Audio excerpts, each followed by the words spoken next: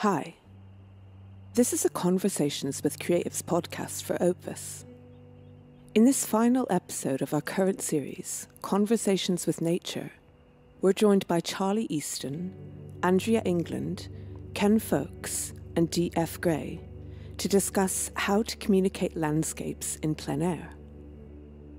The practice goes back centuries, but was really made into an art form by the French Impressionists.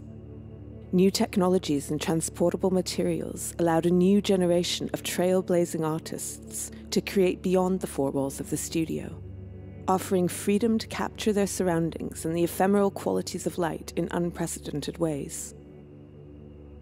Today, painting plein air is one of the purest and most pleasurable ways for many of us to capture a landscape.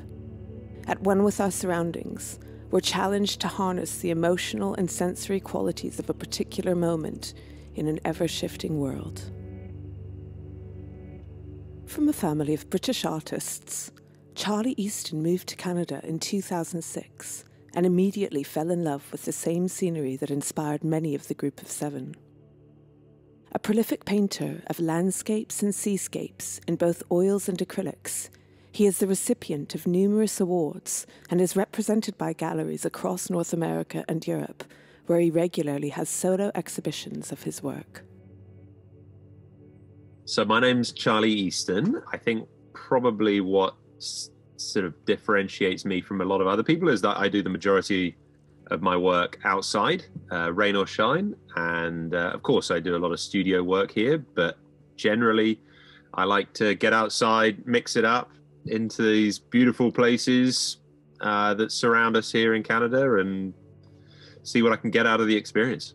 You've always got to be open to what the weather and the scenery is going to give you, but the amount of painting trips that I've done where I've gone, I need to go and paint this peak, and then it's covered in a cloud is just, it's remarkable. It's all the time. So then you get there and you go, oh, well, actually, I can't paint that peak as I wanted to.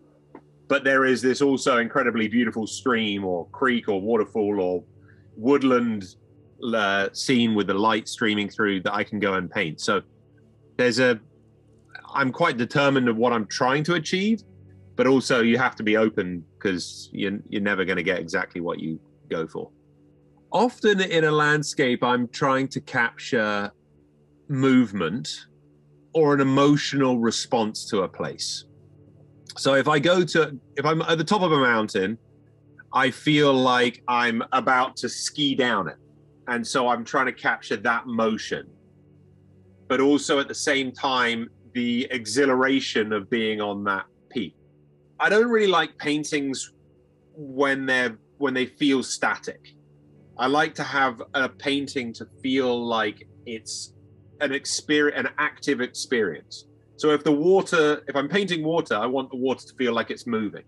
If I'm painting an ocean scene, I want to make it feel like the tide is coming in and out. If I'm painting at the top of a mountain, I want it to feel like, as I said, I'm about to fall over down the cliff, or the mountains are rearing up. So there will always be some aspect of movement or motion within the scene, but also tied with an emotional reaction, which could be anything from feeling incredibly humbled by a place to feeling energized, like you want to dominate it and go and climb up that peak.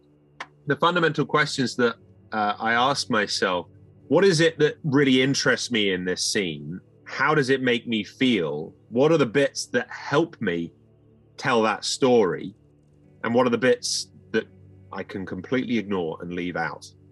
And I think when you are painting plein air, there are so many stimuli that you could get bamboozled by it.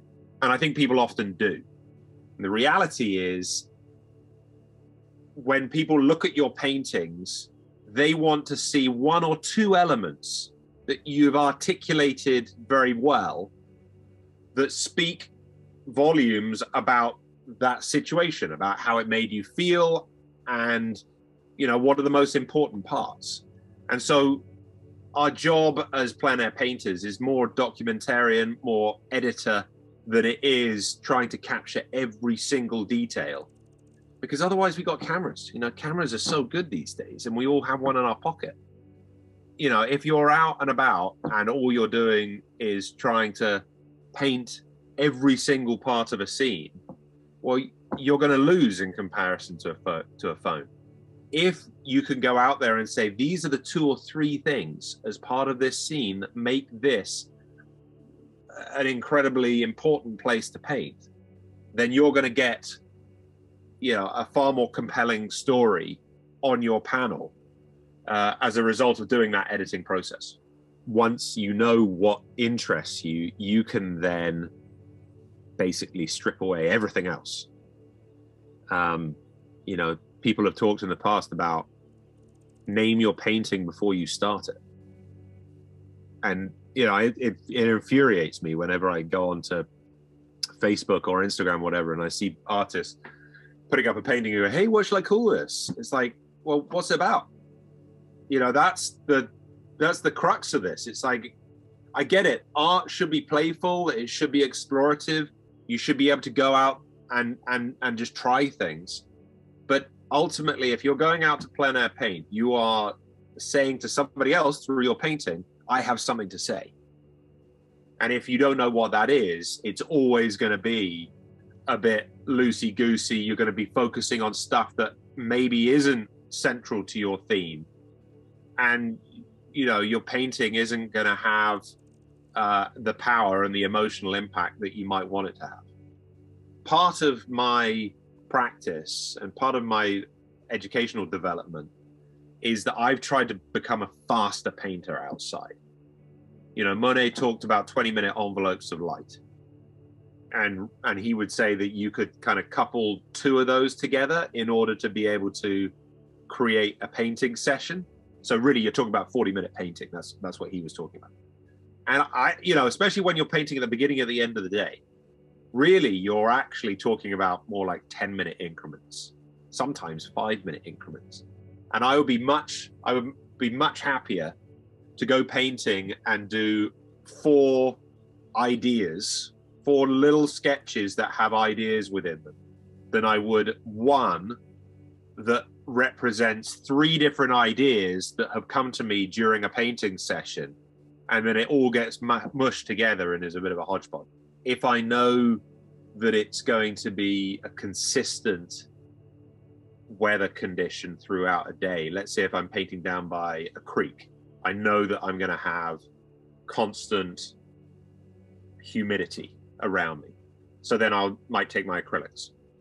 If I'm going up and I'm, let's say, climbing up a mountain, and I know that when I start painting, it's going to be -10, and then it's going to get sunny. Those are great days to be out. That's when I want to be in oil, because I know that I'm going to have more flexibility with the paint. And then other times, you go out in gouache and watercolor, and you can take a little bit of, vodka and dip that in your paint and have a little nip, and everyone seems to be a bit better after that. Whenever you go painting outside, you can't beat yourself up. You've got to look at the positives. You've got to have that attitude of, I don't know what I'm going to get out of this today. I've got an objective, but I have to be open to whatever is going to be thrown at me. The rain, you can take cover for it. The cold, you can do star jumps. But wind sometimes can really smash your ears around and blow stuff into you, and it's a real challenge to deal with. The vast majority of the paintings that I do never see the light of day. They are there purely for me to develop as a painter, as an observer of places and effects, and an interpreter of my emotions. I know some really phenomenal artists, and all of those artists, including myself, will tell you that you get your butt kicked all the time when you go out and paint outside. And if you're thinking about the end result as the only reason why you're painting, then you're making a mistake, in my mind. You go outside to paint, to learn about yourself, to learn about the practice of art, and to get better, and to have an experience. And at the end of the day, when we all crock it and we're, on our deathbeds, we're going to look back at those collections of our experiences. And I think personally, we're going to be better off as people if we've gone out and really looked at a place, really tried to understand how a place makes us feel. And, that's all part of the human journey. So, it's less about those paintings and more about that process. And I think that is absolutely critical. When I was able to figure out that distinction, my plein air painting took off. Andrea England is a watercolour artist based in Victoria. In her sailboat studio, she creates flowing seascape paintings, coastal landscapes, and art inspired by the wildlife of British Columbia. Andrea's work is filled with the vibrant beauty of the West Coast and captures the tranquility, peace, and calm of being by the sea or the dramatic moods of the ocean. I'm Andrea England. I'm a full-time liveaboard sailor, and that really influences my art practice and the subjects that I tend to paint. I've worked in watercolors primarily. They're really convenient for working with on the go. As we're sailing, I like to try and sketch what we see. Inspiration can pop up at any time, sometimes literally in the case of whales and orcas and seals. So I like to keep my sketchbook nearby. It's a really relaxed way of choosing what I want to paint, or draw or engage with. I find that sketching takes a lot of the pressure off. It's fun, and I don't worry quite so much about the results as I do when I'm sitting down to work on a finished painting. Sometimes I'll be drawn to might be the colors that I've used in a sketch. There might be a particular composition that stands out for me, or just the memory that it brings back and a moment that I want to share with people. So I can then go back through those. I sort of have the essence on the page there. There's a connection a lot of people have to the ocean, especially watching the waves, watching the sea. Things kind of slow down. If you let yourself pause, you breathe more deeply, you really engage with where you are, and it can be a very meditative experience. So through my sketches, I want to kind of capture that feeling for myself. And then through my paintings, I want to be able to communicate that and share that with other people. I'm very lucky in that I can interact with the sea every day. A lot of people can't do that. So I'm hoping that through my paintings, when they look at it, they get a little bit of that being by the sea experience. The first thing is the motion. It's never still. I think a sense of that comes through in my painting techniques. There's a lot of flowing, swirling lines, a lot of movement going through everything. I guess, I'm very in tune with what's going on in the water, the wind as well. We're a sailboat, so that's pretty vital for us to keep going and be moving around. I'm not just constrained to painting and sketching on the beach. I can get a different viewpoint, sometimes sort of a wider view, looking from the sea back to the shore and how the land is built up. And I think sometimes gives me a feeling of how the sea and the wind have actually shaped the landscape as well. I find that, when we're sailing, whether we've taken the dinghy to the beach, whether we're at anchor, I'm creating all the time. I can find it a little bit harder to get going, especially sketching when I'm in the city. So, being out in nature, having all of those things around me definitely inspires me a lot more. As I change location, it varies, the colors I might use, the shapes I might use, because I'm trying to create a sense of motion and create a feeling that what I'm looking at is alive and organic. I'm particularly looking for diagonal lines, I find, and curves, which let me put a lot of motion and movement into the work. I tend to look at the landscape and try and have a few minutes to evaluate it before I start drawing. When I'm looking at something and going, oh, this is beautiful, then just trying to figure out why is this beautiful? What is the focus? What is it that I really want to show in my sketch or in my painting. So, you know, if there is a particular rock formation, say, that I'm finding really, really interesting, then I'll try and choose a composition that will let me have that in, you know, the main area, somewhere that's really going to draw the viewer's eye, so that when they look at it, they'll look at that and go, wow, that's really cool as well. And then I'll think about how I can adjust things, you know, move my position or adjust things around it to enhance that, so it's not becoming overwhelmed by whatever's around it. I want to try and have things look as close as I can to the way they are, but I tend to stylize things quite heavily as well. So I guess what I'm trying to look for is sort of the essence of that thing that I'm drawing. You know, what is it communicating to me most at the time that I'm drawing it? So, you know, if I'm looking at a tree, for example, you know, I don't even try and get every single leaf. You know, it would be too busy. My trees are quite simplified and quite stylized, but I also want, you know, if someone was to then return to that spot, I want to try and get things to a stage where, you know, they can then look and go, oh, hey, you know, that's that tree from that painting. One of the biggest challenges, you know, especially for someone starting out painting plein air, is just, you know, that amount of information that you're being bombarded with. If you have a go at sort of squinting at the scene, then it kind of boils everything down into lights and darks. You know, you get a sense of the value, and it can sometimes clarify the composition as well.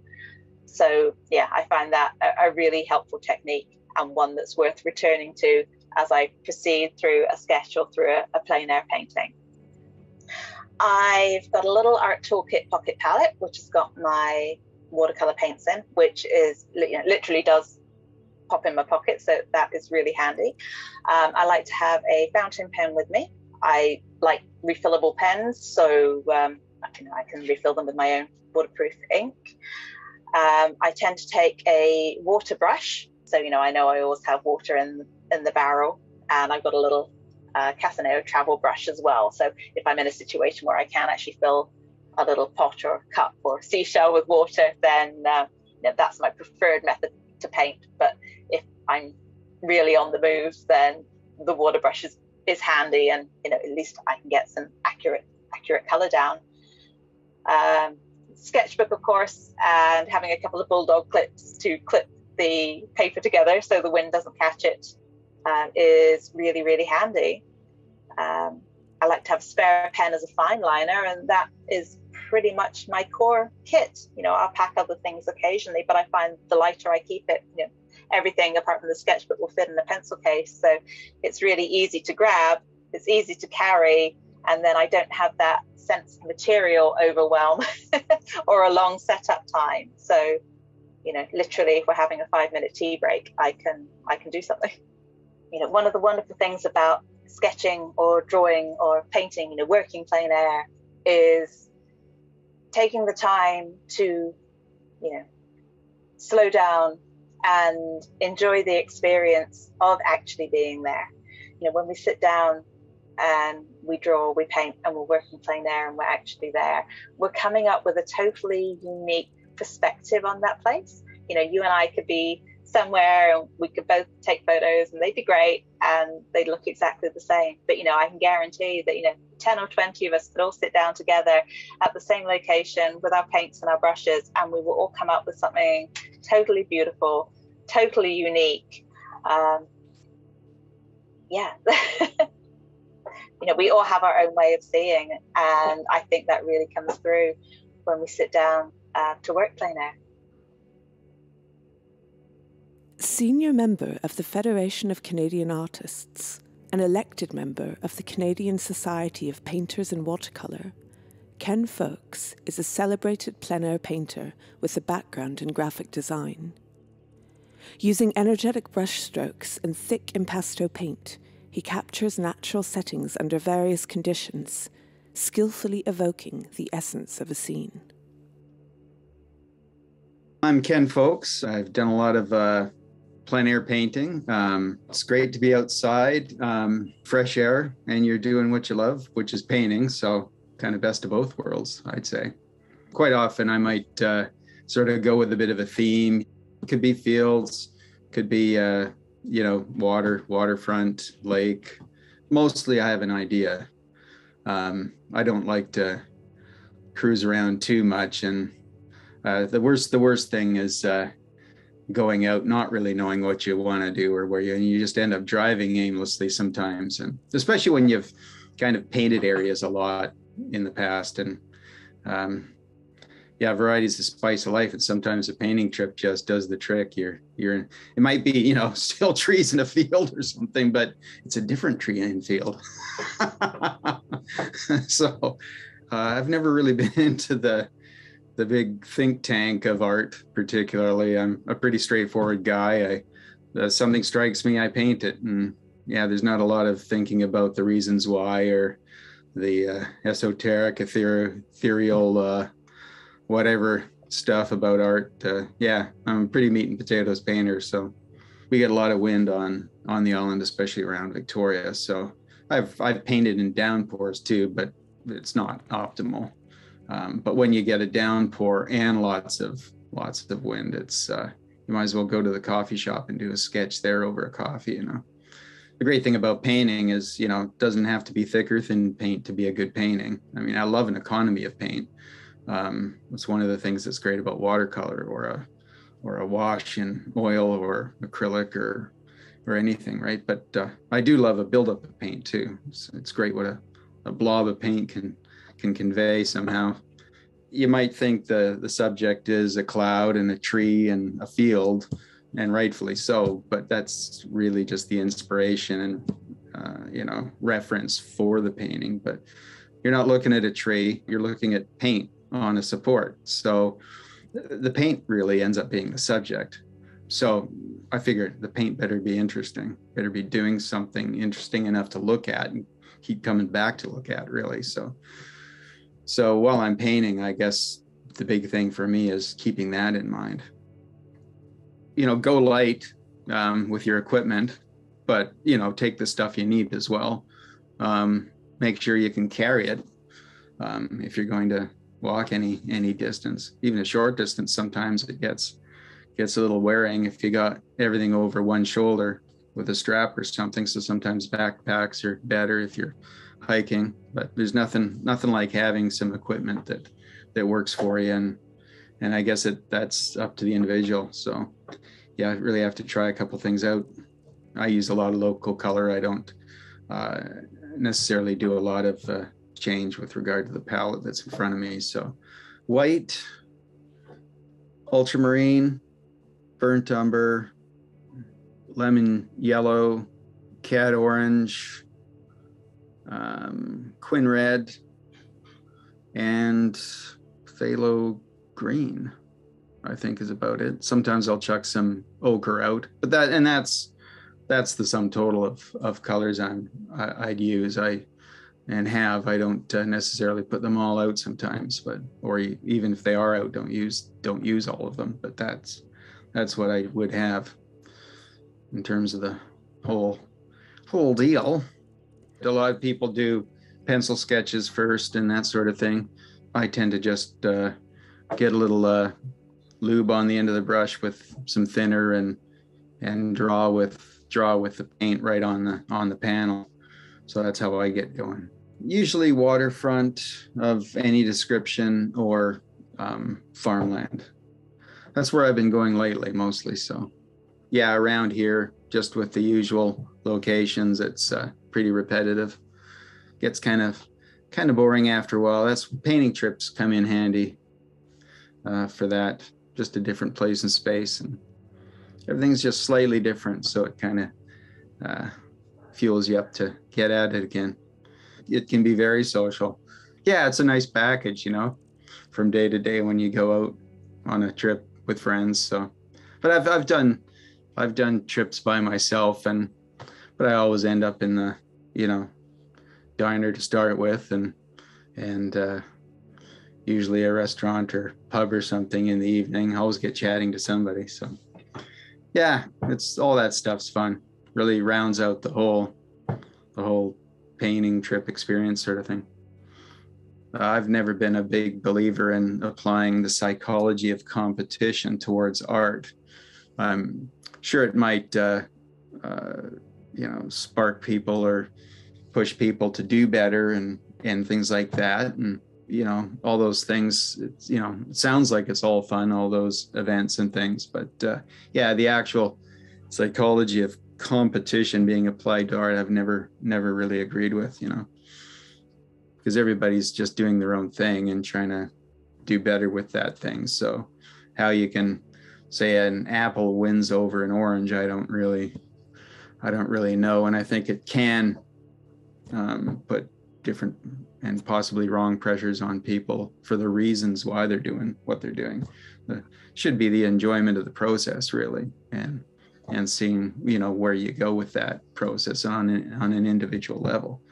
So, you're interacting with people is good, seeing what they're doing, they see what you're doing, talking about it and all that stuff. That's all great, the interaction, learning from each other. But yeah, initially going out painting years ago, for me, it was, getting down what was there, even if it was a, slightly edited or simplified version of it. But these days, it's much more about the paint and what the paint's doing, what I'm doing with the paint, using what's in front of me as a reference and a starting point, what comes from that through applying paint to a panel.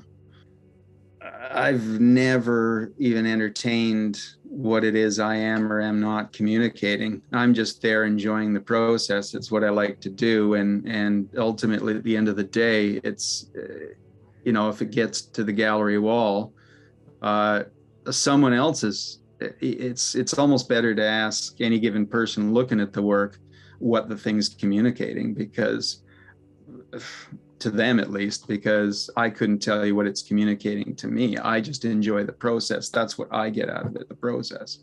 And, feeling good about constructing some kind of image with paint. I don't know how there's a communication there in the process. There's just an enjoyment, for me anyway.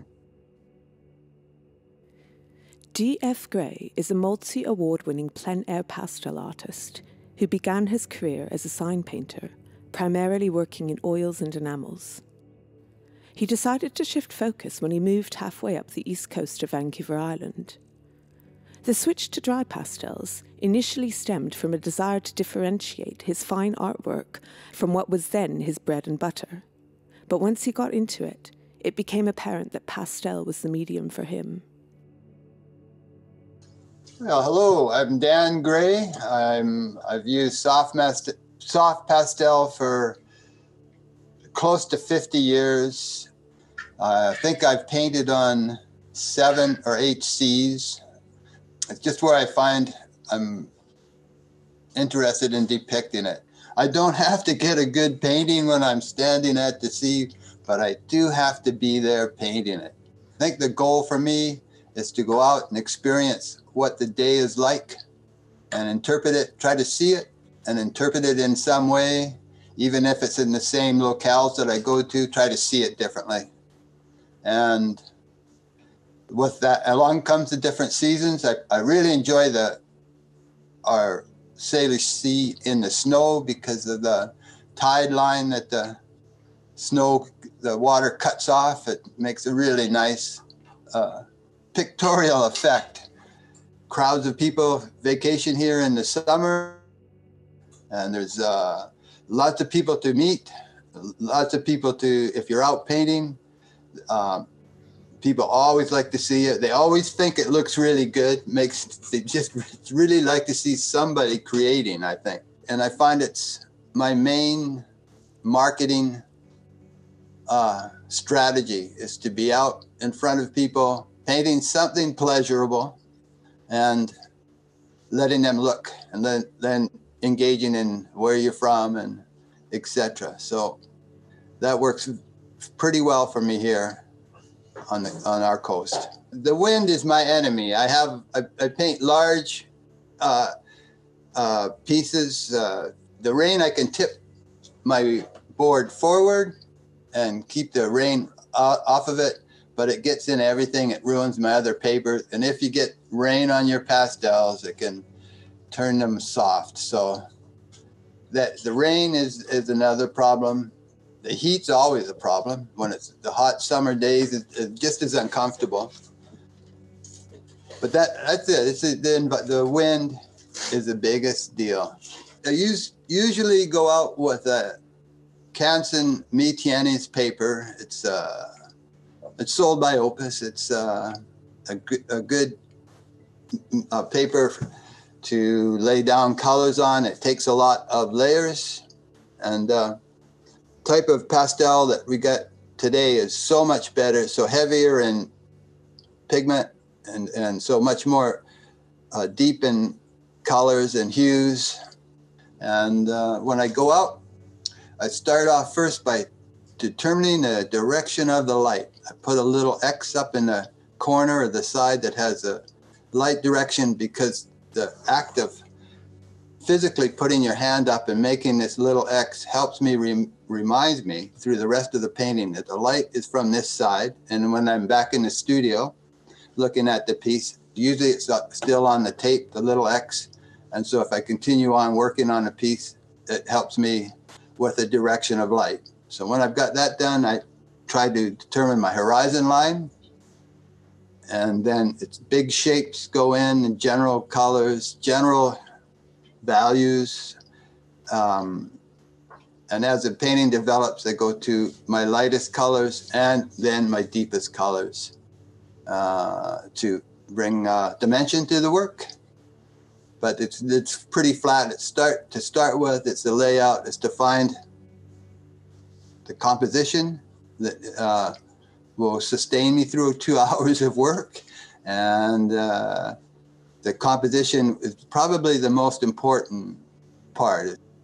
We have big trees that fall down in our winters, and we get big driftwood logs that show up on our beaches, and there will be a new log at a familiar location where I've done I know the background of it, but it's a new painting, and the logs are generally the main subject of this type of painting. But I know the background, so I'm looking at what's out there that I can walk to around this log and put in the back or the foreground that says where it is, and then the temporariness of the log that's arrived.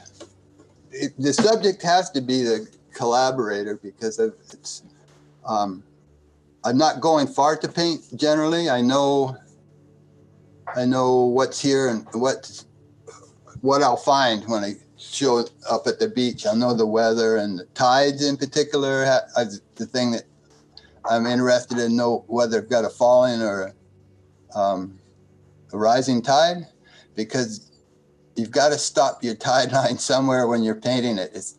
You can't keep painting it as it comes in, and it's very difficult to paint it when it goes out. When the tide goes out, it reveals all this little color, nice rocks, and all of a sudden you're chasing the tide. So you've got to find a medium spot or a place in the tide that will make you happy. I don't make big changes. I know to start off light. Start off with a light touch, and I really force the pigment in at the end. So I can do some altering as I go along. Standing, working, I'm at home with my materials. I know what to do. I knew the form to take. I know what 3/4 of the way along, it doesn't look like what I'm hoping for. It hasn't turned out brilliant after brilliance, but I'm used to that now. I'm used to this kind of a stage where your painting may not make you happy, but I push on through. The one thing I try not to do is look behind me, because when I get to that point, if I turn around and look behind me, all of a sudden that looks really good to me. I thought, why didn't I start facing this way? This art is just like a poem, like a song, like a novel. It's an expression of a human being on the shore. It's an expression of my past, and it's human response to being alive in this time, in this place that we find ourselves. It's a revolt against the modern society. It's a revolt against using cameras to work from.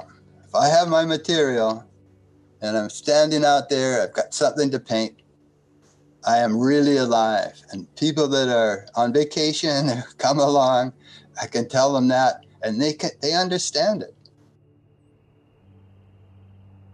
If you've enjoyed this podcast and are looking to get outdoors and connect with your creative community, there's lots of exciting new activities, plus plenty of prizes to be won in our Opus Plein Air Painting Challenge 2022. It runs throughout the month of June across all our stores and online. I'd like to thank Charlie, Andrea, Ken and Dan, alongside all the other artists I've spoken to in this Conversations with Nature series, and of course, all of you for tuning in. I'll be taking a little break, but we'll be back later in the summer, catching up with more influential creatives. Till then, here's to plenty of inspiration and great new art. Thanks for listening.